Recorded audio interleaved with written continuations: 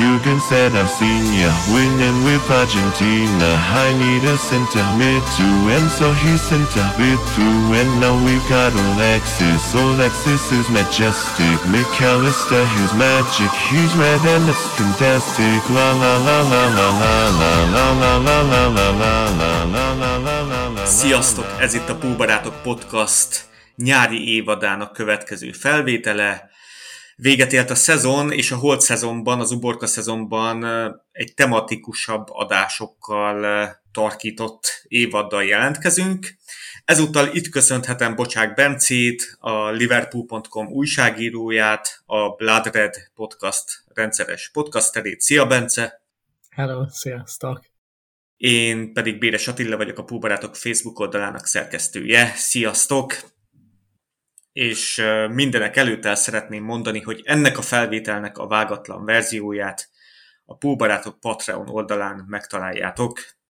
Témáink lesznek, hát itt az adás rögzítésének napján kinyitott az ablak, tehát elkezdődött az átigazolási időszak, és az adás első felében beszélgetni fogunk itt a potenciális kiszemeltekről, hogy McAllister után ki érkezhet.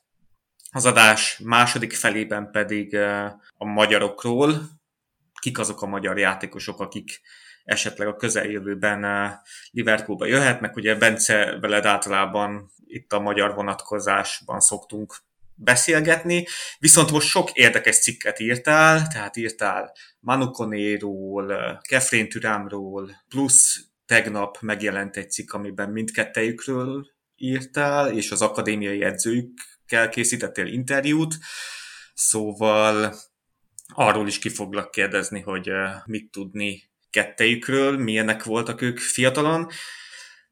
És akkor kezdjük az első ilyen átigazolási hírrel. Adama Bojang, egy gambiai játékos, 19 éves gambiai játékos iránt érdeklődünk, Ed Aarons, a The Guardian sportújságírója szerint. Mit tudni erről a játékosról? Ugye én azért kaptam fel a fejem, mert hogy ő még nem is Európában játszik, tehát... Igen. Ritka, hogy a Liverpool Afrikába igazol közvetlen. Ugye volt szó pár évvel ezelőtt a Issahaku Fatauról, aki végül Sportingba ment. Akkor volt szó, hogy a Liverpool érdeklődött iránta, de előtte ugye a leghíresebb az szerintem a Taiwo Awoniyi volt, aki most a Nottingham Forestbe játszik nagyon jól, és szerintem azért is érdekes ez a Bojang report, mert én ismerem a Eddet, aki a reportot megjelenítette. A Guardiannek dolgozik. Amikor a Guardiannek írtam, ő szerkesztette a cikkemet, szóval... És ő egy megbízható újságíró is. Megbízható, igen, a Fabrizio Romanoval nagyon jóban vannak, szóval ő tényleg hiteles, főleg az afrikai hírekben nagyon járt, sok embert ismer, könyvet is írt az afrikai futballról, szóval eléggé hiteles ember, emiatt is érdekes.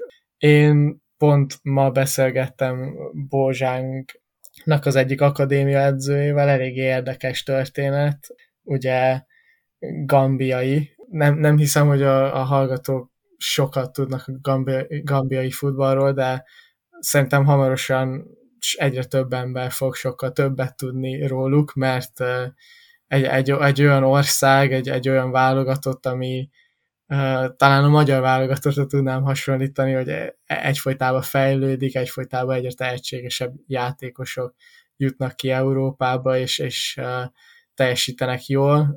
Fiatal keretjük is van. A Newcastle-nak az első igazolása ebben a szezonban a Yankuba Minti volt, aki ugyanabból a csapatból igazolt Európába, mint az Adama Bojang, és ő Dániába kezdte a karrierjét, tavaly nyáron igazolt Dániába, rögtön jól teljesített az U19 csapatba, és utána a Dán élvonalba is nagyon jó szezont futott be, és most a Newcastle leigazolta, igaz, kölcsön adta rögtön a Feyenoordnak, de akkor is szerintem 18-19 éves, ő is egy nagy tehetség, és ő is egy bizonyíték, hogy a gambiai foci egyre jobban fejlődik. És itt lenne egy kérdésem, hogy miért adták kölcsön, a munkavállalási miatt, vagy az már nem probléma ilyen játékosoknál? Tehát például, hogyha mi leszerződtetnénk Bozsánkot, akkor a munkavállalási mennyire lenne olyan probléma, mint például Avoninél volt? Szerintem ugye most már kevésbé probléma, de rögtön először szerintem nem kapná meg, és hiába van az, hogy ugye a Gambia most jól teljesítette az U20-as világbajnokságon, bejutott az U20-as afrikai kupáknak a döntőjébe, ott kikapott Szenegáltól, de Bozsán gólkirály volt ott azon a tornán, az U20-as VB-n is 2 gólt lőtt pár meccsen, de még ez nem elég ahhoz, hogy kvalifikáljon arra, hogy játékos engedélyt kapjon, szóval mindenképpen, hogyha a Liverpool leigazolja, kölcsön menne. Akkor is mondjuk, hogyha szerintem, hogyha a játékos engedélyt megkapja, ugye, ha megnézzük a Liverpool keretét, nehéz lenne neki betölnie, és erről is beszélgettem az akadémia edzőjével, aki még mindig tartja vele a kapcsolatot, hogy az Adam azon gondolkozik, hogy ő inkább egy olyan csapatba szeretne kerülni, ahol felnőtt futballt tud játszani rendszeresen, mert Gambiában már felnőtt focit játszik az U20-as VB előtt, amikor kiment, ő volt a Gambia első osztálynak a gólkirálya. Wow. Szóval már nagyon fiatal koraként 16-17 évesen rendszeresen felnőtt futballt játszik, szóval ő nem szeretne visszamenni az akadémiába, és ezért jobban érdeklődik mondjuk francia vagy német ajánlatok iránt, de hát nyilván, hogyha a Liverpool mondjuk oda jön hozzá egy olyan ajánlattal, amit az Avonininek tettek. Én az Avonini ügynökével jól tartottam a kapcsolatot, és emlékszem, hogy ő mesélte, hogy oda mentek az Avoninihoz, és megmutattak neki egy ilyen 5 éves tervet a karrierjéről, hogy azt mondták neki, hogy jó, nem fogsz játszani rögtön felnőtt futballt nálunk, de elküldünk kölcsönbe ide, oda, aztán a végén már azt látjuk, hogy 5 év múlva készen állhatsz arra, hogy a Liverpool csapatába játszhatsz, és ez szerintem egy olyan ajánlat, ami talán érdekes lehetne az Adama Bozsánknak is.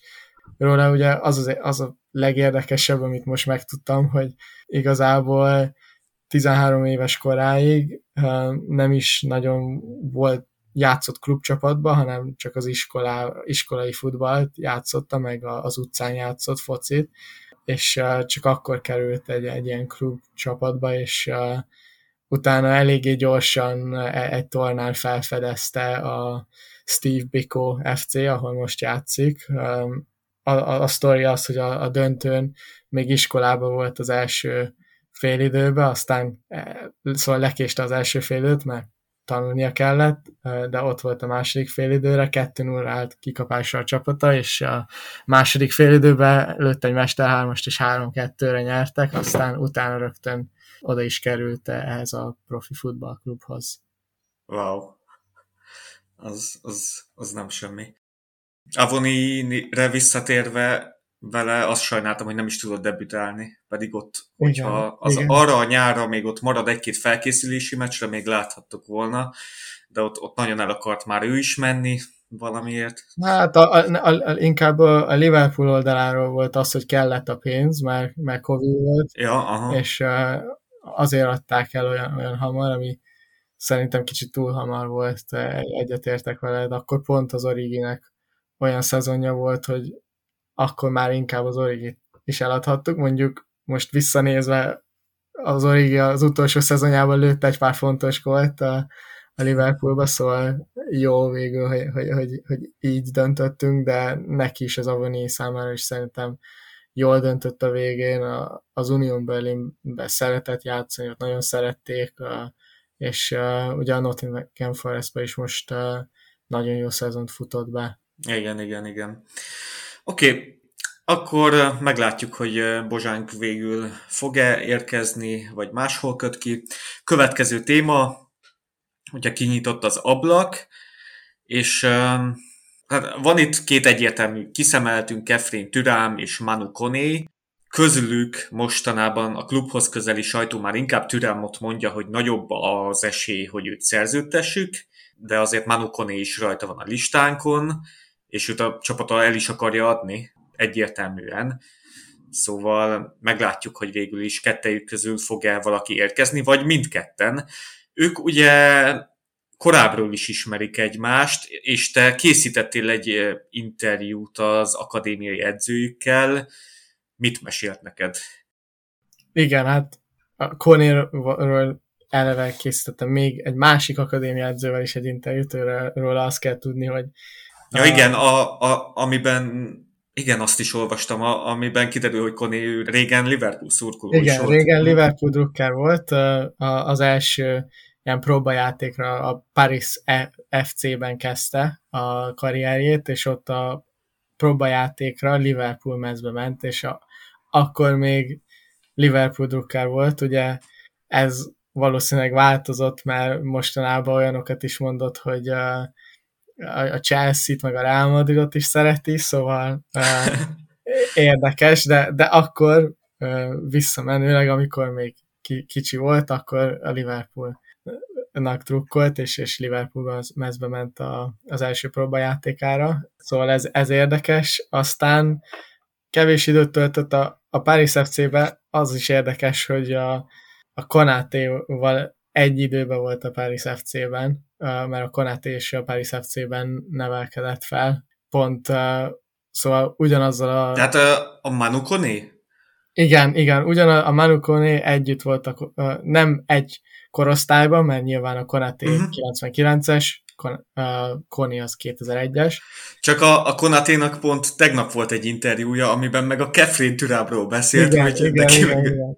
Ő az olyan, mint hogyha az öcsikéje lenne, de akkor a Manut is ismeri. Aha.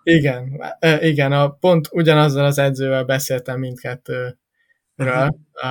Tavaly előtt, amikor a Konaté igazolt, akkor ugyanazzal az edzővel beszélgettem a Konatéről, most megint elmondtam, hogy mit tudsz a Konéról, aki ugye, mert ő is a Paris FC-ben volt, szóval ja, hát ez így össze-vissza körbe megy. Azt is tudom, hogy az egyik francia játékos megfigyelünk, az szintén a Paris FC-ben volt, nem tudom, hogy ugyanabban az időben, de igen, ez is egy érdekes dolog. Azt is tudom, hogy mindkettő játékost már nagyon régóta figyeljük, szóval olyan régóta, hogy mi még valószínűleg nem is hallottunk róluk, talán a francia második osztályban játszottak, vagy még előtte már tudtunk róluk. Egyetértek veled, szerintem is a Thuram az, aki most esélyesebb jelen pillanat, és ahogy megkérdezted, valóban együtt játszott a Konéval, csak egy évet a ACBB akadémián, ami szintén egy párizsi akadémia, eléggé híres, sok játékos játszott ott, mint például a Kefrennek a idősebb testvére, a Marcus, de a Newcastle szélsője az Alan Saint-Maximin, és ott kezdte a karrierjét, a Hannibal Mejbri, aki a Manchester United-ba játszik, és most azt hiszem kölcsönben volt a másodosztályban. Szóval sok tehetség kezdte ott a karrierjét, vagy töltött ott időt, és egy bizonyos szezonban, 2015-2016-ban a Manu Koné és a Kefren Thuram is együtt játszott, ugyanabban a generációban, mindkettő 2001-es, és akkor pont egy ilyen hármas középpályába játszottak együtt, ahol a Koné volt a védekező középpályás, a Thuram meg a baloldali középpályás, és nekem az volt a legilyen érdekesebb dolog, amit megtudtam az edzőjüktől, hogy az első dolog, ami neki feltűnt, megkérdeztem, hogy mit tűnt fel neked először a Thuramba, azt mondta, hogy nagyon sokat futott, az energiája, hogy tényleg így tudta irányítani a középpályát, a sok energiával, meg a futásával, és akkor megkérdeztem, és mit tett fel a Kónéba, és azt mondta, hogy ugyanaz a dolog, és hogy a kettő, ahogy együtt működött, az energia, az a sok futás, amit csináltak a pályán, az szóval hozta, egy eléggé sikeres szezont hozott a csapatnak végül. Harmadik helyen végeztek a ligában, ami eléggé szép. Ugye ők az első osztályban voltak ott a francia, azt hiszem ez U15-ös bajnokság lett volna, vagy U16-os, ebben nem vagyok biztos, de a harmadik hely az élvonalban a francia utánpótlás ligában az nem rossz, amikor ott vannak a PSG-k, a Lyonok, a Marseille-ek, nem tudom, még csomó hatalmas akadémia, Monaco is például. Abszolút, és nem tudom, hogyha el kéne képzelni őket, kettejüket a Liverpool középpályáján, hol képzelnéd el őket? Mondjuk a VM rendszerben. Igen, hát ez érdekes, mert azóta változott is az ő játékuk, tehát... Persze, nyilván igen. A Thuram játéka szerintem kevésbé változott. Ő szerintem mindenképpen a bal szélen, a középpályán a legjobb, ami nyilván érdekes, mert most nálunk ott van a Jones, és a McAllister is a Brightonben a bal szélen játszott a középpályán, szóval ilyen szempontból érdekes. Én nem látom a Thuramot olyan játékosnak, aki tudna védekező középpályás játszani. Ugye megvannak hozzá a fizikai adottságai, magas, erős, gyors, de a francia ligában tavaly, és igazából az egész karrierjében a védekező számai nem voltak olyan kitűnőek.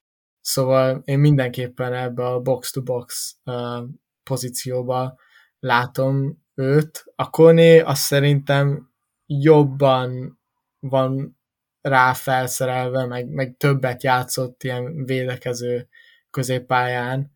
Mönchengladbachban is inkább védekező középpályás volt, ugye ő egy ilyen double six-be két védekező pályás a Julian Weigl-lel játszott, és mindketten védekeztek. A Koné volt az, aki kicsit előrébb ment, és vitte fel a labdát. Szóval az volt a kérdés, hogy melyiket látnám én jobban ebbe az új formációba. Hát szerintem az érdekes, hogy szerintem a Thuram az biztos, hogy jobban tudna játszani ebbe a rendszerbe, de ugye most már leigazoltuk a McAllistert, aki egy kicsit hasonló játékos, szóval kíváncsi vagyok, hogy Kloppnak mi az elképzelése. Konéval igazából csak az egy ilyen kételjem van, hogy soha nem játszott olyan pozícióban, amikor ő volt egyedül a védekező középpályás. Tehát, hogy mindig double pivotban igen, egy double pivotba játszott, ami ugye hát nehéz átállni abból rögtön arra, hogy csak egyedüli védekező középpályás legyél. Főleg úgy, hogy azért Fabinho-nak most sok a munkája, úgyhogy Trent Alexander-Arnold kicsit előrébb jött. Az biztos, hogy az energiája, a gyorsassága megvan hozzá. Igazából csak azt kell kicsit így edzeni rajta, hogy egy double pivotbe ugye megvan neki a lehetősége, hogyha nála van a labda, akkor mehet előre, mert a Koné szerintem, és a Thuram is labdával nagyon jól előre tudják hozni a labdát. Progresszívak, igen. Meg jók az 1v1 cselekbe is, hogyha megindulnak, bennük van az a dinamika, ami előre tudja őket lökni, és ez fontos. A Liverpoolnak kellenek ilyen játékosok, de mondjuk néha bele fogsz rohanni problémákba ezzel. Van, amikor leszerelnek, és hogyha leszerelik őket, akkor, és a Koné az egyetlen védekező középpályás, akkor ugye bajba van a Liverpool védelem, és ezt láttuk tavalyi szezonban.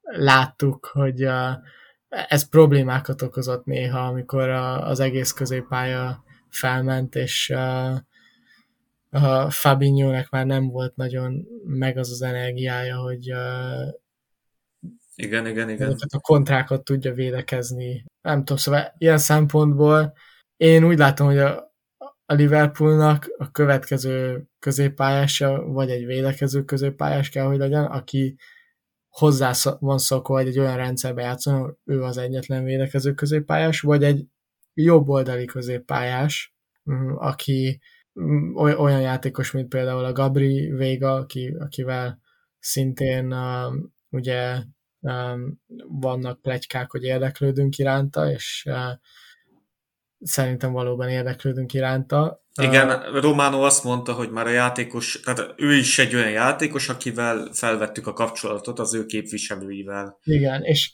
ő szerintem érdekesebb lehet ilyen szempontból, mert ő a Celta Vigóban a jobb oldalon játszott a középpályán az egész szezonban.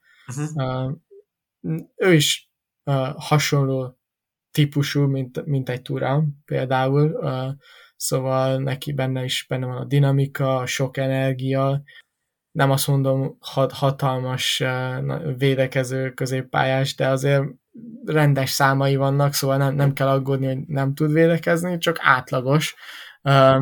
De viszont abban nagyon jó, hogy ő tényleg nagyon sokat pressingel a Celta Vigóban, ami egy ilyen tipikus Klopp játékossá teszi őt.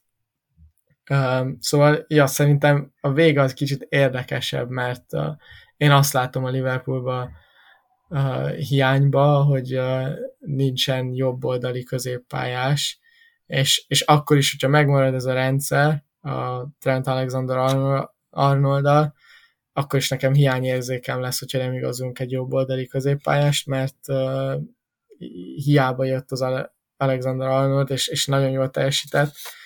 Nekem legalábbis a szezon elején ebben a pozícióban volt a hiányérzetem, és ugye, hogyha megnézzük a Tchouaméni is jobboldali középpályás, és a Bellingham is legtöbbször a Borussia Dortmundban a jobb oldalon játszott, szóval érdekes, hogy most teljesen átmentünk egy másik irányba, és igazából csak baloldali középpályásokért érdeklődünk.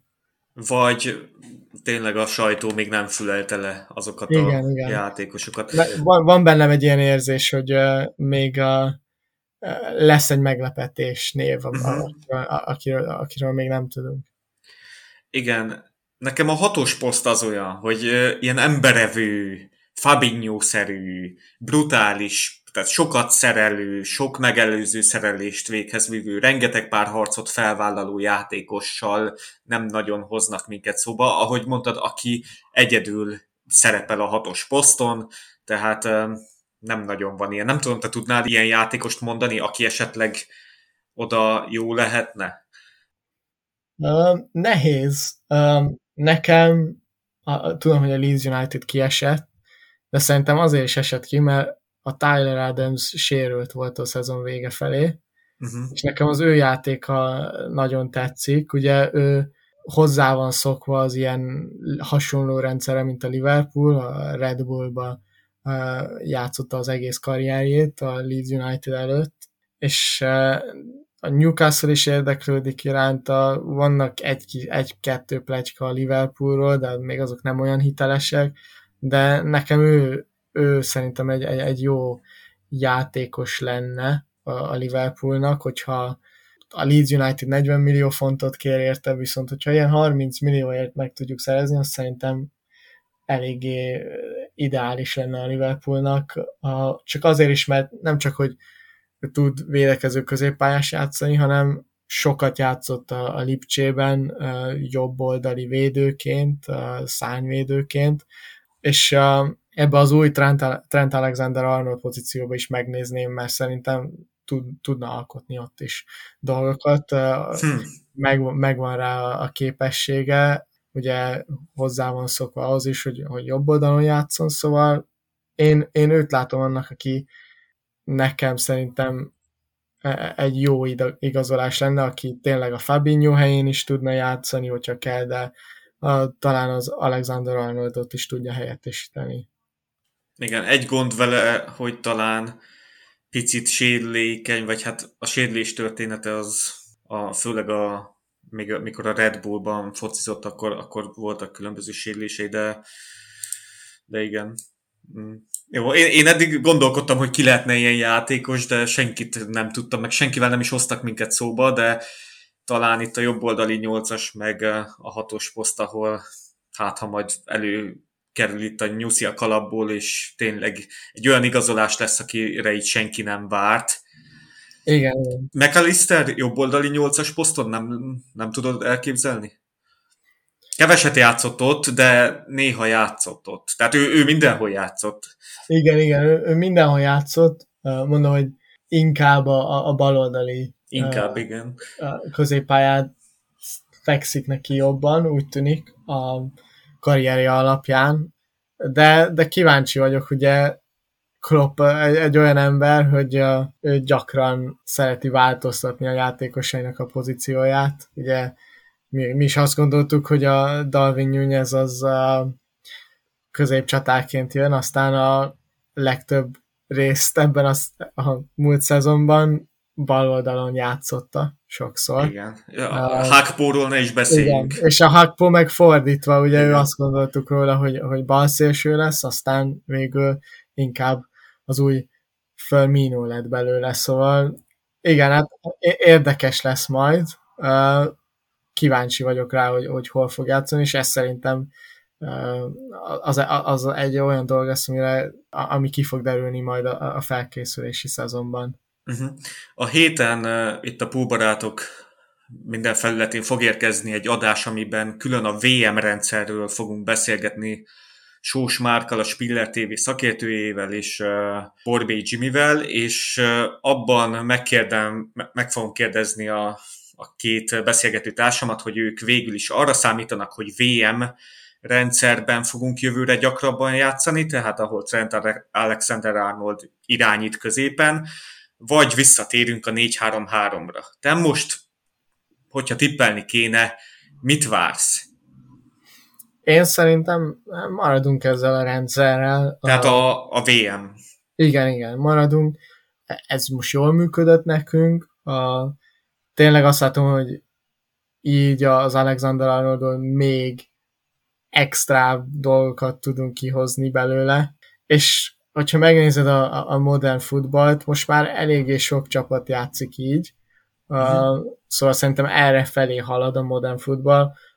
Ugye néztem a Bajnokok Ligáját, a John Stones egy kicsit hasonló pozícióba játszott a Manchester City-be, a Bajnokok Ligája döntőben, és szerintem nagyon jól is játszott ott, és igen, szerintem erre felé halad ez az új modern trend, és ez a trend az tökéletes a trendnek. Igen, neki is tökéletes, tehát nagyon élvezi. De hogyha trend kiesne, mondjuk, akkor ez a rendszer hogyan működne? Tehát kit lehetne oda tenni? Igen, hát ez az érdekes, ugye a Calvin Ramsey, aki egy meccset kezdett a Liverpoolba, de azon az egy meccsen 105 passzot juttatott el a társainak, ami megnéztem a statisztikákat, most nem emlékszem pontosan, de az Alexander-Arnold szerintem csak ebben az új rendszerben is csak egyszer vagy kétszer teljesített jobban, vagyis juttatott el több paszt egy meccsen a társainak. Szóval ebből a szempontból a Ramsey az egy olyan játékos lehetne, aki szerintem tudna ebbe a rendszerbe játszani, de ugye most ő elment kölcsönbe, szóval igen. Róla nem tudunk beszélni. A Gomez egy másik opció, aki nyilván teljesen más játékos, mint az Alexander-Arnold, hogyha ő játszana, akkor inkább egy ilyen John Stones típusú inverted fullback képzelek el. Ott van a Conor Bradley, aki megint teljesen más. A Bradley az tipikus szélső, aki Wingback. igen, szeret a széleken maradni, nem jön be gyakran középre, ő megy a szélen, és utána beadja a labdát. Ugye a Robertson is ilyesmi inkább. De arról is van szó, hogy érdeklődünk ilyen típusú jobb szélső védőkért, vagy jobboldali belső védők iránt is, ami szerintem érdekes lenne. Mindenképpen szerintem, mivel Matipnak a szerződése lejár 2024-ben, lenne rá szükség, hogy egy belső védő is jöjjön idén. Igen, de a ballábas, baloldali középhátvéd a prioritás jelenleg. Tehát úgy tűnik, hogy... Szó. Igen, ezt akartam mondani, hogy én is inkább azt látom a prioritásnak, a baloldali ballábas hátvédet, de arról is van szó, például a Jurrien Timber, őről volt szó mostanában, aki jobb oldalon is tud játszani, és ugye nyilván kevés olyan középső védő van, aki tud jobb és bal oldalon játszani, és talán még az Alexander-Arnold pozícióba is, de hogyha egy van, az akkor szerintem a Jurrien Timber. Igen, ugye azért is fontos ez a jobboldali középhátvéd poszt, mert a Konaté azért sérülékeny is, tehát... Igen, a másik a Matipnak a szerződése lejár 2024-ben, és a Gomezbe sem vagyok még annyira meggyőződve, hogy ő hosszú távon a Liverpoolban marad, vagy Liverpool minőség. Amióta voltak a sérülései, voltak nagyon jó meccsei, de voltak eléggé gyenge meccsei is, szóval... Az az érzésem, hogy Gomeznél sokat nyom a latba az, hogy ő angliai nevelés. Igen, ez is egy fontos, mert ugye most elment a Milner, elment a Oxlade-Chamberlain, szóval lehet, hogy elmegy a Kelleher is. Valószínűleg végre elmegy a Phillips is, aki már mióta arról van szó, hogy el fog menni Liverpoolból, de még nem ment el, de hát most már nem is hívnám fiatalnak, 26 éves, szóval igen. Szerintem itt az ideje, hogy tovább lépjen, de viszont, hogyha ők is elmennek ketten, a Kelleher és a Phillips, akkor már eléggé kevés ilyen homegrown játékosunk van. Jó, térjünk rá a magyar játékosokra. Szoboszlai Dominik, róla valamikor itt júniusban tweeteltél, és leírtad, hogy vele most mi a helyzet, tehát mennyi esély van a klubváltásra, nekünk van-e egyáltalán rá esélyünk, mennyibe kerülne, és egyáltalán Dominiknak mik a céljai, tehát ő még így maradna Lipcsében, vagy váltana, vagy... Hát igen, érdekes szerintem. Nem mondanám, hogy a Szobi kinőtte a Lipcsét, de nagyon jó szezont futott be, az egyik legjobbja volt a csapatának, és nyilván sok top klub figyeli, érdeklődik iránta. Arról is tudok, hogy voltak Liverpool scoutok Lipcse meccsen idén, és figyelték a Dominikot, kedvelik is a játékát. Biztos, hogy őt figyelték, vagy más nem lehetett? Biztos, hogy őt figyelték. Igen? És ebből információm is van, hogy jó benyomást nyújtott, és kedvelik a játékát. Nyilván ez szerintem, aki látta a Szobit a magyar válogatott, vagy Lipcsébe, tudja, hogy neki olyan játékstílusa van, ami a Liverpoolba tökéletes lenne, ő nagyon sokat pressingel, sok az energiája. Tavaly ugye pont, amikor most felvesszük ezt az adást, egy évre van az, hogy megvertük az angolokat 4-0-ra, és nekem abból a meccsből az marad meg a legjobban, hogy amikor elindul a Jared Bowen egy ilyen kontrával, és a Szoboszlai az egész pályát átfutja, és leszereli. Az ilyen típusú játékosokat szereti a Klopp. De ugye az a gond, hogy sok klub érdeklődik iránta, de senki sem hajlandó kifizetni a 70 millió eurós vételárát, ez a kivásárlási ára, ami benne van a szerződésében. Szóval nyilván a Liverpoolnak is ez most túl drága lenne idén, mivel több középpályás is kéne, inkább mi az ilyen 40-50 millióba gondolkozunk egy középpályásra, de inkább 40. Pedig mondtad, hogy oda jobb oldalra azért egy jobb oldali 8-as az nagyon kéne. Dominik Igen. pedig pont oda jó lehetne. Igen, hát ezt mondom, csak az a gond, hogy mi inkább a Thuram is, a Kone és meg a Vega, azok mind ilyen 40 millió euróért megszerezhetők. A Szobért kicsit többet kéne fizetni. Ezért én úgy látom, hogy a Newcastle, aki szintén szereti, esélyesebb, de őben is úgy érzem, hogy lesz még egy meglepetés csapat, hogyha elmegy idén, aki bejelentkezik érte. A Newcastle jelenleg a legesélyesebb, de még nem mondanám 100%-nak, hogy oda fog igazolni, arra is van esély, hogy marad. Ugye a Lipcse idén elvesztette az Nkunkut, és nagyon ritka, hogy elengednek 2 top játékost ugyanabban az átigazolási szezonban, de lehetséges, és azt szerintem még minden lehetőség nyitott neki. Nyilván a Newcastle érdeklődik iránta a legjobban, de vannak más top csapatok, akikről még mi nem tudunk, akik érdeklődnek iránta. Uh-huh.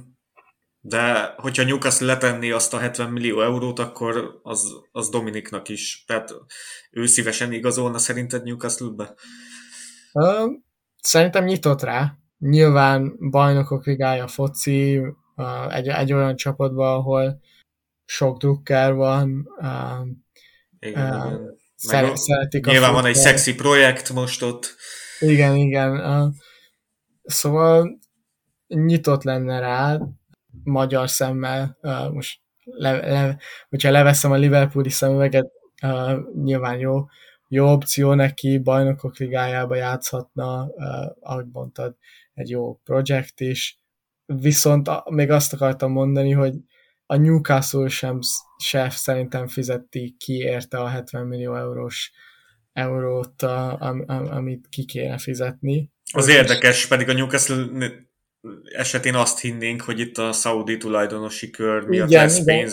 De azt tudatba kell tartani, hogy ők most még nagyon az elején vannak ennek az egésznek, és ilyenkor a financial fair play-t is még a fejükben kell tartani, nem hoztak be annyira sok pénzt, annyira sok szponzorokat, hogy... Igen, ezek most kezdődnek, tehát azt hiszem valamikor télen kötötték ezt a új válszponzort, most az új főszponzort. Nem hoztak még be annyira sok pénzt, hogy mondjuk egy játékosra el tudnának költeni annyi pénzt.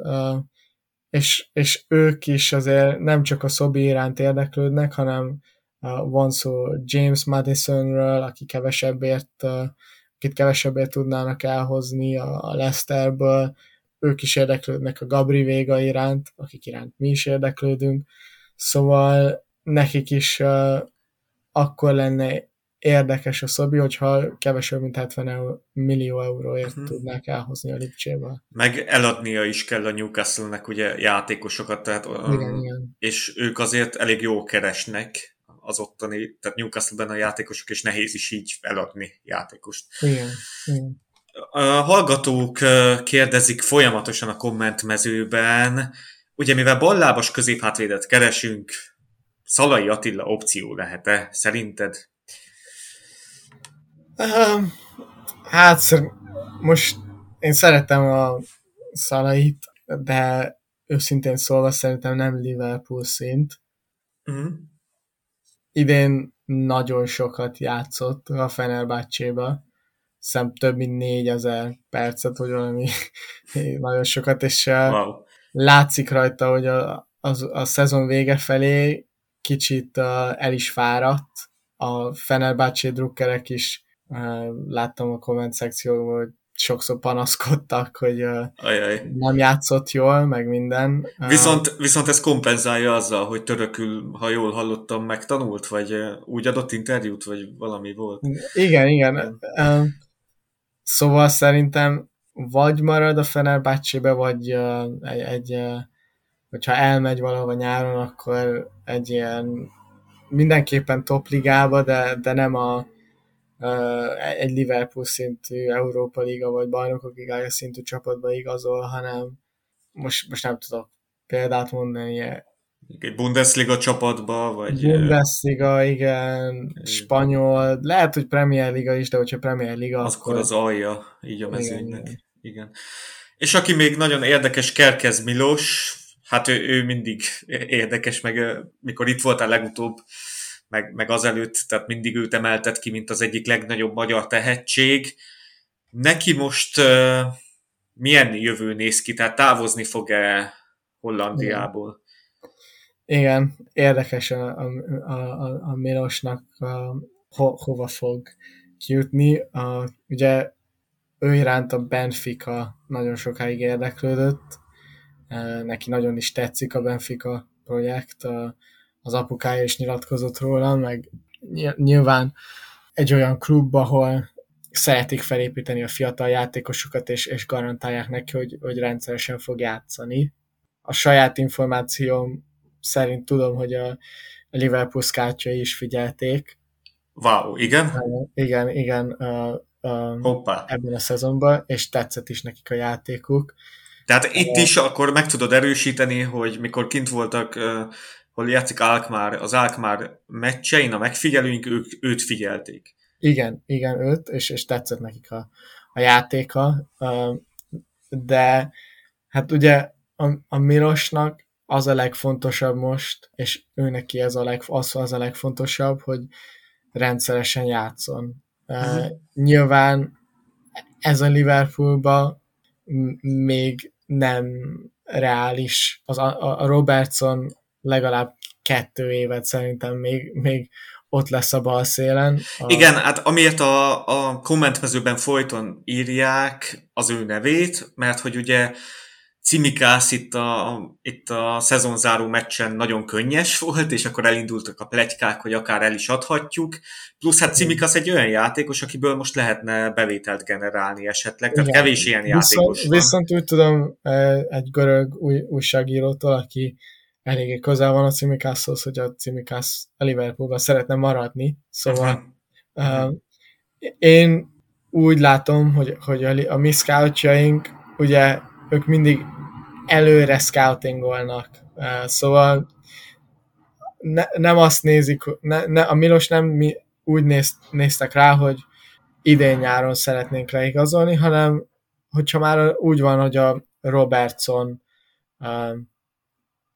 távozik, vagy tovább lép, vagy visszavonul, vagy mindegy, mi történik vele, de már nincsen olyan szinten, hogy a Liverpoolba tudjon játszani, ami 29 éves, most ha megnézzük, hogy az ő pozíciójában a játékosoknak mennyit kell futni, nem biztos, hogy sokáig tud ugyanazon a szinten játszani, amikor már 30 éves lesz.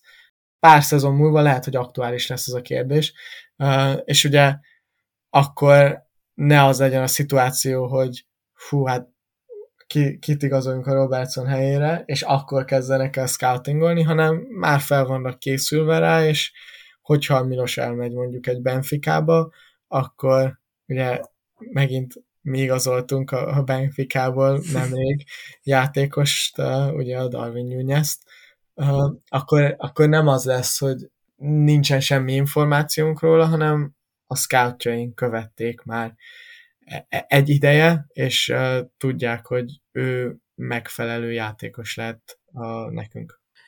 Ennek kapcsán, Robó kapcsán egy legutolsó kérdésem még lenne, hogy szerinted nem kéne a klubnak picit, meg Kloppnak is picit szigorúbban elbírálni azt, hogy, tehát nem megvárni azt, hogy egy játékos teljesen kifusson nálunk, tehát még akkor eladni, amikor még értéket képez. Tehát így, itt gondolok hát jó, Matipér már nagy pénzt nem kaphatunk, de Thiago, Tsimikas, Robertson. Tehát Robertson még voltak jó meccsei, de azért szerintem már tapasztalható a visszaesés. Tehát nyilván klublegenda nem fogjuk eladni, csak egy piaci alapon működő klubnál nem lenne az okosabb dolog, hogy néha eladni játékosokat. Tehát úgy Igen. látszik, hogy nem adunk el senkit. Nekem inkább a Thiago kérdés az érdekesebb. Szerintem a Robertson nyilván ő egy klublegenda, nem fogjuk eladni, csak... Igen, meg még szerintem nem volt olyan gyenge, szóval még mindig jól játszott, aránylagosan jól játszott. Nem esett vissza olyan szinten, hogy ne hogy úgy lássam, hogy most rögtön hirtelen új bal hátvéd kell, vagyis bal szélső hátvéd. Meg hát ugye a másik dolog, hogy kit hozzunk a helyére, mert még így is, hogy... Hát Kerkez Milust. Igen, de még így is, hogyha visszaesett, azt mondom, hogy a Robertsonnál kevés ugyanolyan szintű balszélső hátvéd van, igen. És a Milosnak még azért Milosban hatalmas potenciál van, nagyon tehetséges játékos, és szerintem van benne potenciál, hogy világklasszis legyen, de ahhoz még kell neki tapasztalat, és túl gyakran látjuk azt fiatal játékosoktól, hogy túl nagyot akarnak lépni. Szerintem tetszik a Milosban az, hogy hiába érdeklődnek iránta ilyen top klubok, top 5 ligás klubok, ő inkább fokozatosan szeretné a karrierjét építeni, és tudja, hogy nem szabad túl hamar, túl nagy lépést tenni, és idén még szerintem túl korai lenne leigazolni őt, meg szerintem még egy picit túl korai lenne a Robertsontól tovább lépni a Liverpoolnak, szerintem még van benne legalább egy szezon, hosszú távú szerződése is van, szóval amiatt se kell aggódni, talán jövőre ez már aktuálisabb kérdés lehet. Én idén inkább a Thiagóra néznék, aki tényleg ebben a rendszerben nagyon nem látom, hogy hasznos lehetne.